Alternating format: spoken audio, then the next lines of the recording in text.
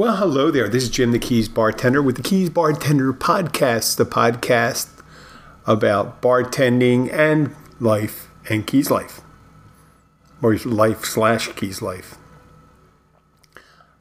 I'm never going to be able to figure that out.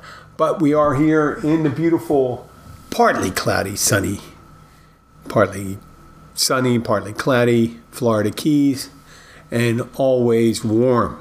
Or most of the time warm. Fantasizing about those days where the temperature drops a bit, when it goes into the 60s. And that will be months and months from now. Months and months. I guess that would be at least 2 months. I'm thinking at least 2 months. So it's October. No, it's August. It'll be October. Maybe November. Who knows? Yeah, it's always good. It's always an event when it drops into, when you open up the windows. You just open up the windows and let it go. I'm looking forward to that. Well, I'm not going to talk about the weather anymore. What I wanted to do was talk about troubleshooting at work. Things like your POS system, your draft system, your soda guns. If you're like me, I like to think of the whole system when something's happening. When it comes to the soda gun, if there's no CO2, it could be the carbonator. It's a system that mixes the water with the CO2 so that you're getting carbonated water coming out of the gun and it's being mixed with the syrups. Or it could be the CO2 itself. You know, with these simpler systems like that, it could be power, it could be an empty CO2 tank. It could be kind of like a switch, almost like a solenoid switch, where it knows when to kick on and carbonate that, making all that carbonated liquid. But usually what happens many times, even with the simpler systems, my first instinct is not the correct answer. So it's not always the CO2, even though I check the pressure level, see how much CO2 is in the tank and things like that. Same thing with the draft system. If something's foaming up too much, the beer, I'm thinking the beer might be warm, so I check the temperature first. I go through these quick steps because normally I'm under a time restrictions. I have to get it done quick, and I'm trying to, you don't want to throw a lot of product out when you're pouring draft beer. I look at the temperature, see the temperature is right on the temperature gauge on the outside. And then I think, well, maybe the handle's not engaged correctly, and I go and check that. The handle to the keg, where you put the, the tubing on, oh my God, the hoses for your draft system. And there's always a possibility in our own system there used to be a valve inside the box that could be open and closed. So I just tick these in my head down, go through them real quick.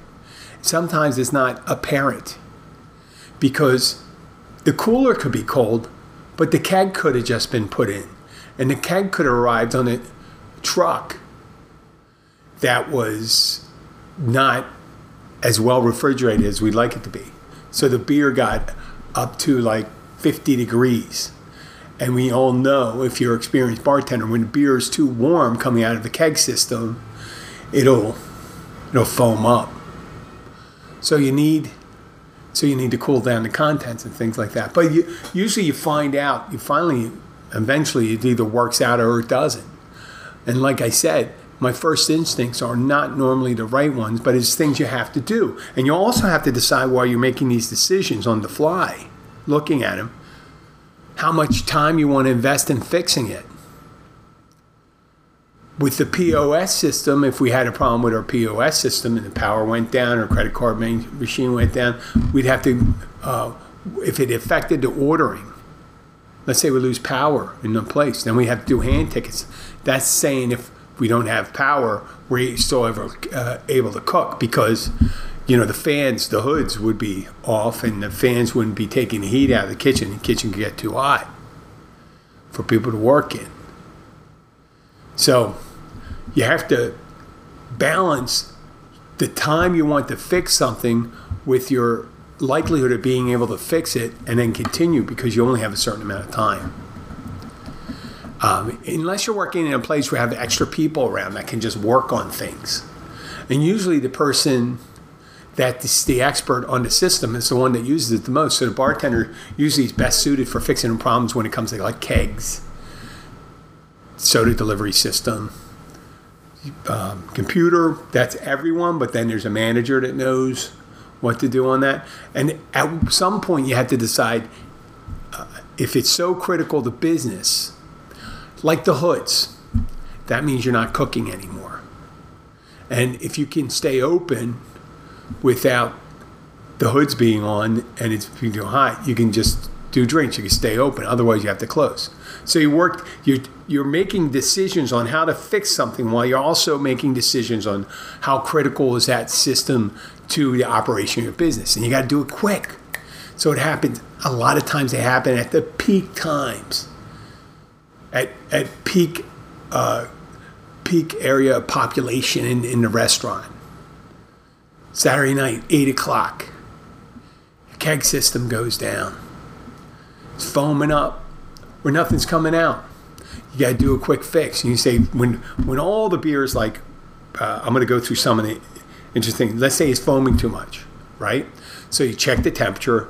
The temperature's right in the cooler. It's in the 30s, let's say 38, 39, 40, whatever. That should be fine.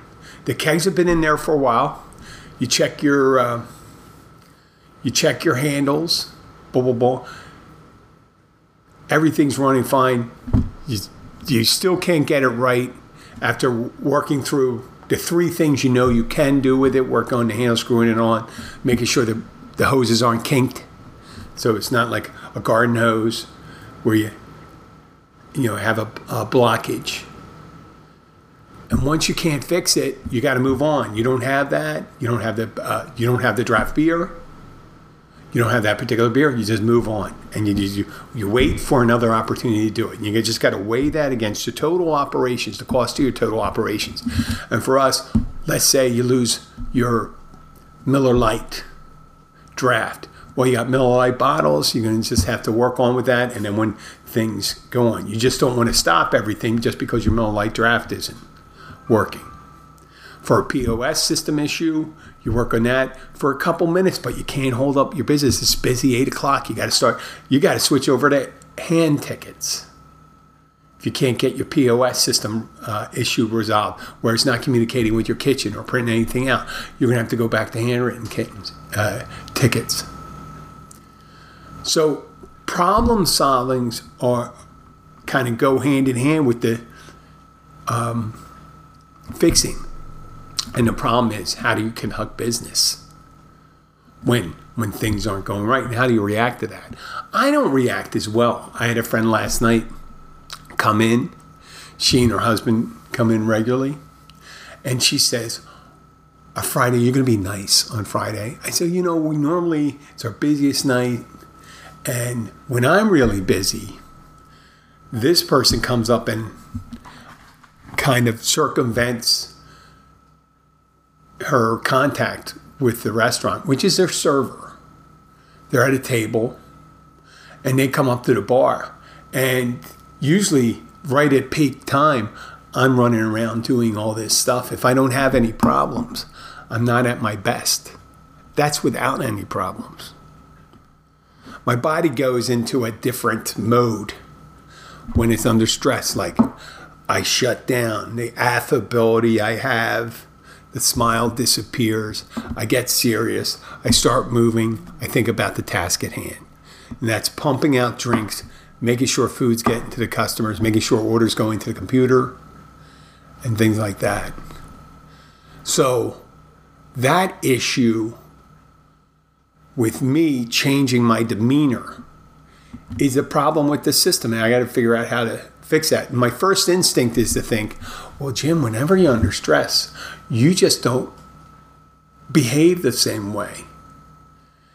And that would be that would be an objective thing to say if what I was doing was hurting the operations. Now, when things are at its busiest, that's when I have to be at my most efficient and the optimum speed of being able to deliver drinks, take the orders, deliver the food, do all those things. And then I have very limited amount of excess energy to think about the smiling and doing all that stuff. I guess I can't divide it.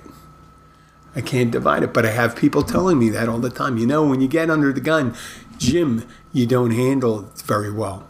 And I've been working on that. And you always hear these old adages, you can't teach an old dog new tricks. But I want to learn a new trick. Because that is the best thing for me. I know the sidetrack off the item, but that's the best thing for me, to do something differently. I have always felt that I've had a boost in my energy whenever I'm able to change the way I do something. And when I say change the way I do something, change it for the better. And that's the next thing I want. And so I was looking into that difficulty of the systems. And one of the things about systems, when I talked about draft system, POS system, the items under the purview of the bartender, I think of complications. With draft, there's, the CO2, your tubes, your refrigeration, whether there's a leak in the vacuum, whatever, the pressure system, beer delivery system is pressurized, and the lines are clean and all that stuff. After that, everything should run pretty good, right? There's only a couple things that can go wrong. As you get more complicated, like you would moving through the CO2 delivery, the soda guns, that's a little more complicated, slightly more difficult, and much more difficult POS system, because something goes on with the POS system. You say your orders are double ordering. Meaning you order once, you change you add something to the check, and it sends the order again. So you end up getting 2 items sent instead of 1. That gets more complicated because POS systems are complicated because of programming. And you can have, depending on the complexity of the program, and they're very complex now, you could have a problem with the code itself, the programming, or a problem with one of the subroutines. When you order food, you come up and you hit chicken parmesan sandwich, you hit French fries, and then you hit modification because you want to change the cheese on the chicken parmesan sandwich. That's where the problem could be, but it's hard to detect. Now, see how I build up from the beginning? The draft system, the soda system, the POS. Well, the human mind is much more complex than all those systems.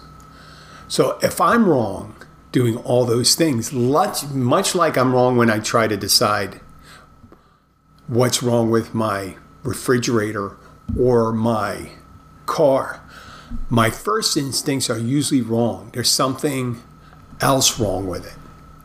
Because I can logically think something through because of my understanding of the way the system works. Like the refrigeration unit. And I hear the fan going. And for some reason, it's not cool inside, but the fan's running and stuff like that. Oh, it could be because the water pan's full and stuff like that. There's some kind of leak occurring in the system. I lost refrigerant. Or the pumps that work internally that compress the gas. It's compressing the gas, the freon that causes the cooling process when the gas expands. It expands through coils that create the active refrigerant. When gas, if you ever took one of those spray cans and you spray it on, let's say, a wound, you feel it's cool. That's vaporization is a cooling process, and condensing that in the end, bringing it together and taking that mist or gas and putting it again, making it into a liquid again, creates heat. But you know what? Me understanding that doesn't mean I'm going to be able to fix it. Same thing goes with my brain. So I had that person tell me, say, listen, Jim, are you going to be nice? I said, I don't know. It is so, the human body, and this is where I talk about being able to fix things. It's your option of walking away from an issue isn't like walking away from your Miller Lite draft. If it's not running correctly and you take the tap off and say, we don't have Miller Lite draft, you're going to have to get in a bottle today. You don't have that option when it comes to your operating system, your person. And you think, well, I'd like to fix this. I don't want to break down. Because my reactions, if they're too negative, affect the people around me and affect the clientele. And sometimes I let that emotion run wild with me when it's so drastic a change. When I get under the gun, when I get under pressure. When it's extreme pressure, when there's an emergency and something like that, I'm there. I'm really kind of like the person. Some people perform well. The more pressure you put on them, the more focused they become. I think that's what's occurring for me. I get more focused, and it drains the energy that I had before to be contented, affable. I mean, a lot of times when I'm not under pressure, I'm kind of snarky because my brain, I'm thinking too much. And when I'm under pressure, I think I might be thinking too little. Like sometimes when I'm thinking too much, I'm thinking some bad thoughts. I get kind of negative. I get a little snarky, I get a little sarcastic. And then, or when my body's tense and I'm just thinking about putting out drinks, putting out food, taking orders, getting ahead. And when I say getting ahead of the workload, making sure that there aren't 40 glasses in my sink, that there's not 12 drinks to be made, that there aren't 12 customers that need to order their food, and there isn't 5. That all happens at the same time. So I would like to figure out how to do it. So I always try to do a piecemeal. What can I do to change that? Because my whole system, my whole body seems to react to that. And that's my next big challenge. I'm trying to think. When I'm brought up with stress or a problem, instead of reacting with, it's almost like a limbic system with my lizard brain, I want to operate with the front brain and say, listen, I'm going to try to do both. Use that. I don't know which hemispheres are being engaged in my brain or not, but I want to be focused on performing the task at hand and also being pleasant. And I know if I'm pleasant and I'm smiling while I'm doing it, my body feels it.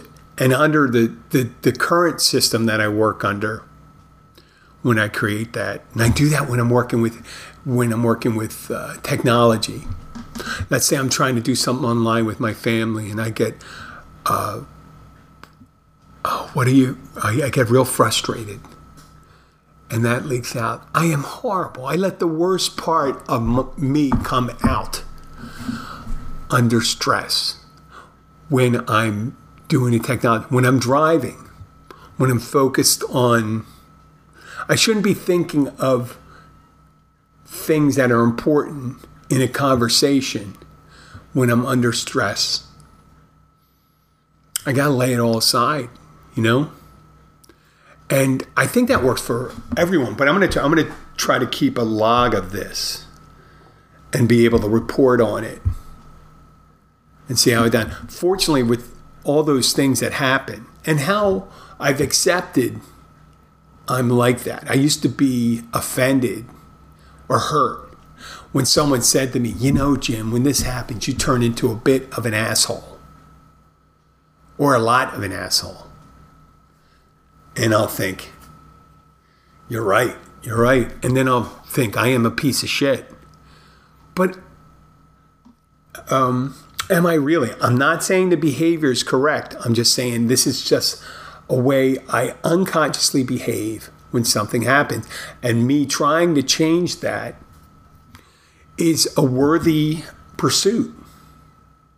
And that'd be something that will provide me an opportunity for growth and happiness, and may make it better all around if I can just figure that out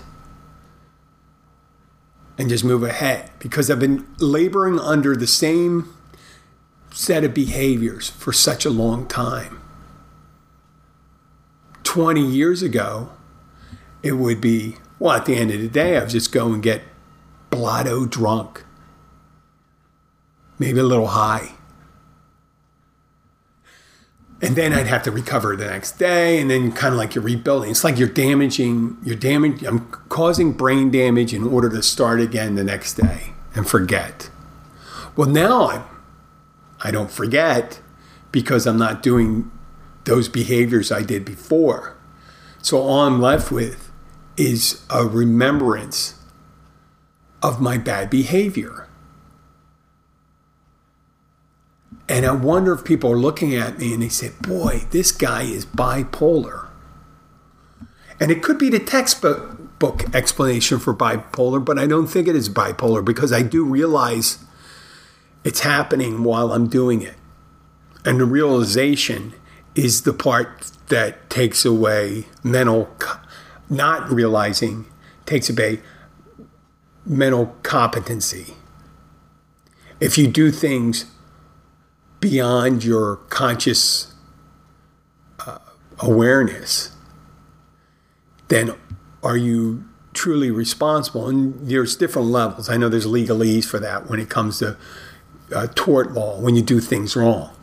I'm just talking about, and behavior is doing things wrong. It may not just be physically acting out. It's just be that your behavior is different. It's just that I think I'm shutting down the front part of my brain, or the deep thinking part of the brain that makes me, that lifts me up, makes me want to be nice to people.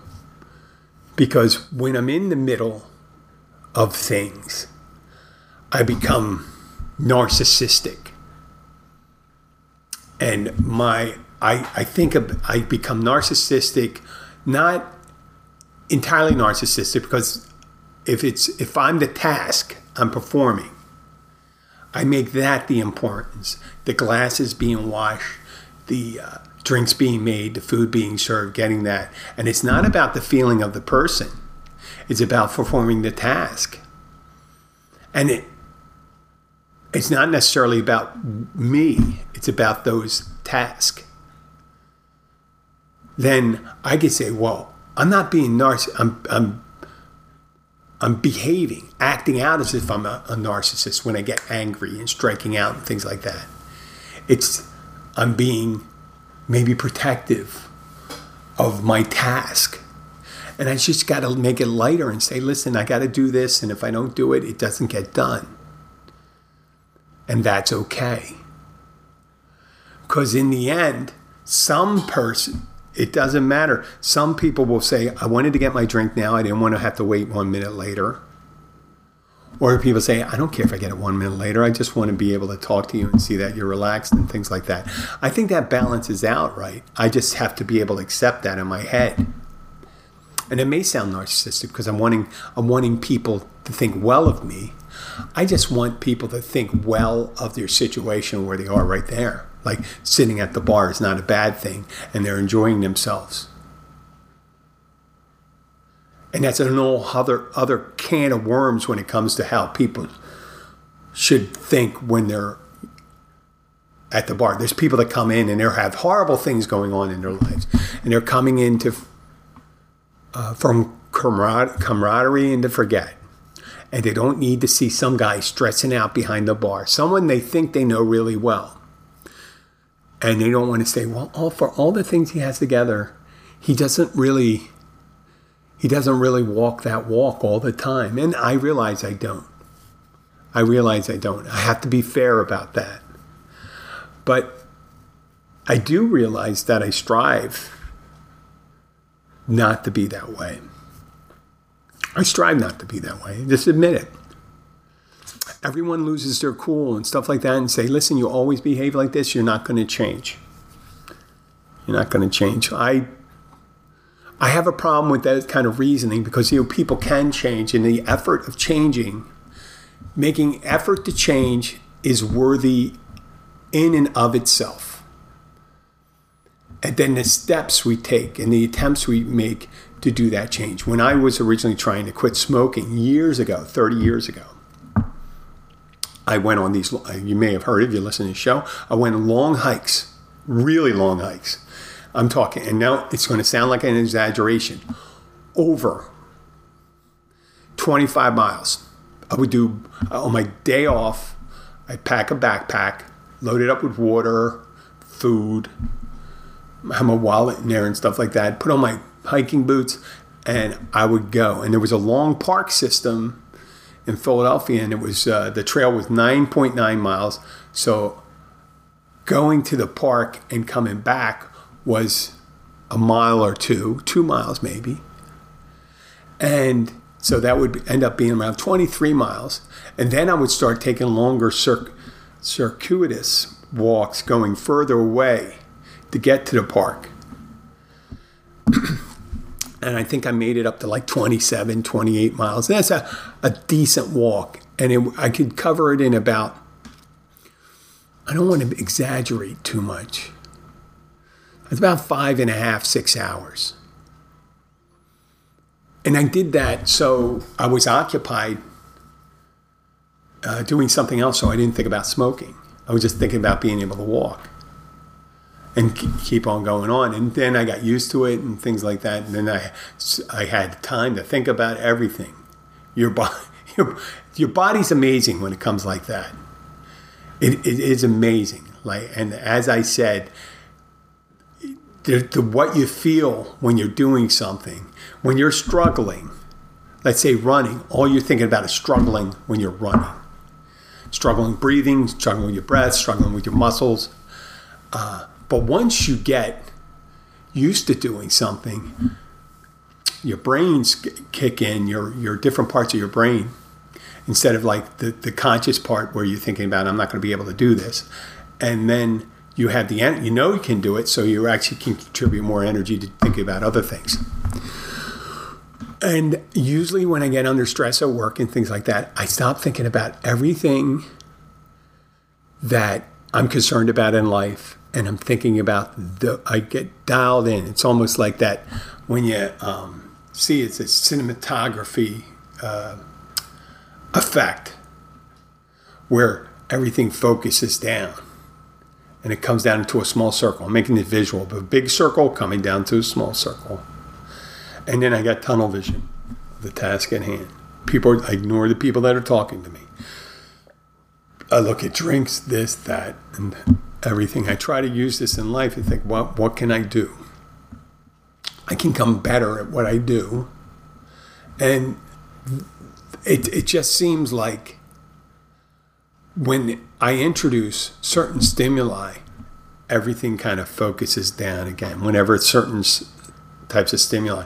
And when I start focusing in on that and start cutting other things out, I got to think of a coping mechanism of how to do it. And sometimes it may be the fact I just have to stop doing what I'm doing for like 5 seconds. Just stop and breathe and think about it. And just put that comma in there. So it's not my actions are metaphorically a run-on sentence. And it's nothing good. I want to put a pause in there and say, start, smile. Sorry I went there for a moment. That sounds crazy. But, it could work. It could work, but I'm going to think about it. That's my next step. I'm going to do that in the middle. I'll try to do it here when I'm working on it. I used to have this when I was doing a podcast and I was having a problem with the software, and I'm thinking about how to work the equipment and keep everything together. But you see, as I'm more relaxed around it, I can dedicate more of my conscious thought to delivering a somewhat less scattered thought process. And I'm going to write that down and say my attempts. I'm going to try that today. Tonight. Hopefully it'll be busy enough. And then I'll really have to really kick into gear then. Another thing I want to work on is I don't want to be, I don't want to sound weak and stuff like that, but everyone gets this. I don't care how hard a person you are, but there's people that come into your life on a regular basis. If you have regular people coming into your life, people coming regularly into your life on a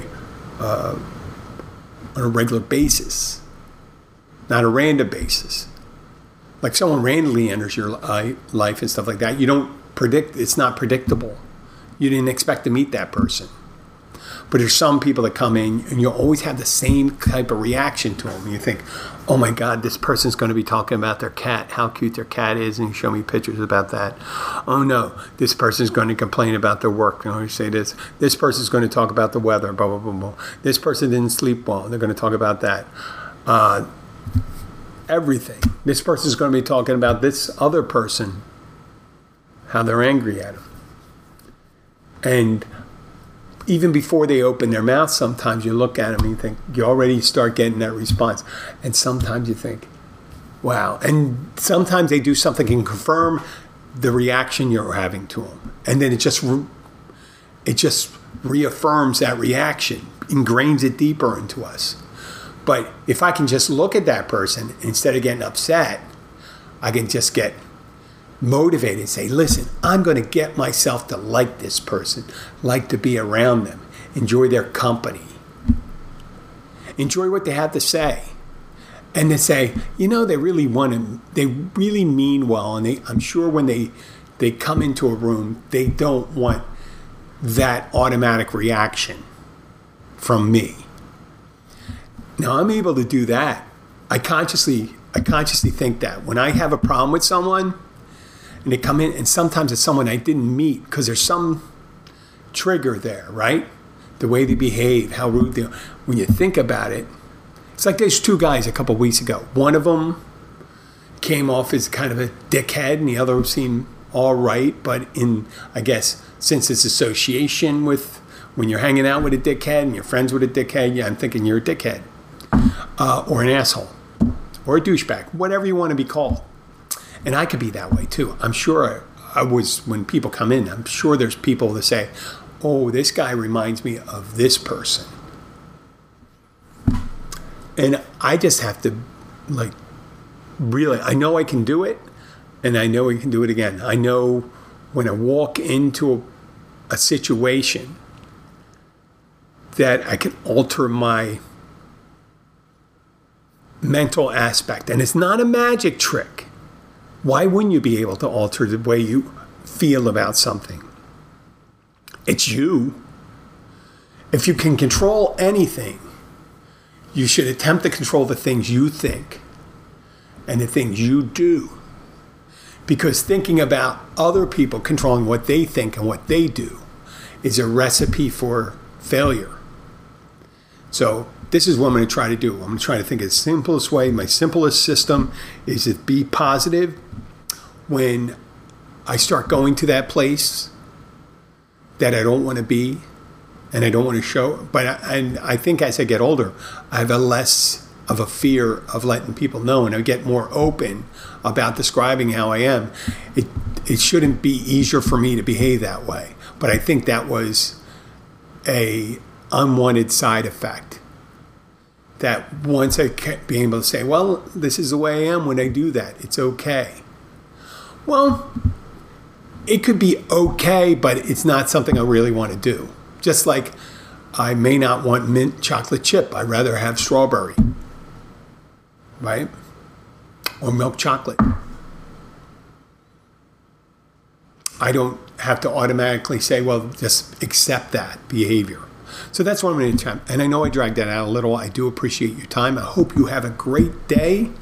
I will keep you up to date. I'm going to try to write for episode 743.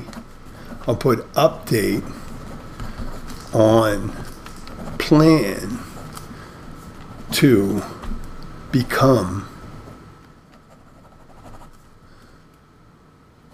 the number one podcaster in the world. No, to become a decent person when I'm under stress. And one final thought before I go. I was talking to a friend prior to this episode, and I'm going to be in the next, I think, week or two, I'm going to be introducing some merch. It'll be hats, t-shirts, tank tops, coffee mug, and wine goblet to begin with. Because, nowadays you can do anything. Pretty much anything you really want to do with it. I can make Keys Bartender. I'm not going to say it. But if I wanted to, I could make Keys Bartender dildos if I wanted to. Right? In multiple different sizes, right? I don't know why I threw that out there, and I guess I shouldn't for the end of the show, but I'm going to be introducing that. And I was thinking about it, and someone said, oh, you'll probably get more sponsors from that. And I said, all I need is one sponsor. One sponsor. Someone like the Sultan of Brunei. Used to be one of the wealthiest guys in the world. Still probably be one of the wealthiest guys in the world. Maybe. And he says, listen, whatever accent he has in the Malaysian archipelago, I think that's the way to say it, the chain of islands, I'm going to give you $10 million a year, and you're going to talk about the topics I want to. And I say, well, that's fine, Sultan. You're my number one, you're my only sponsor. Thank you for buying 8 million hats. I appreciate it. That'll be it. I'll be back tomorrow probably. Thank you. Have a great day. Bye.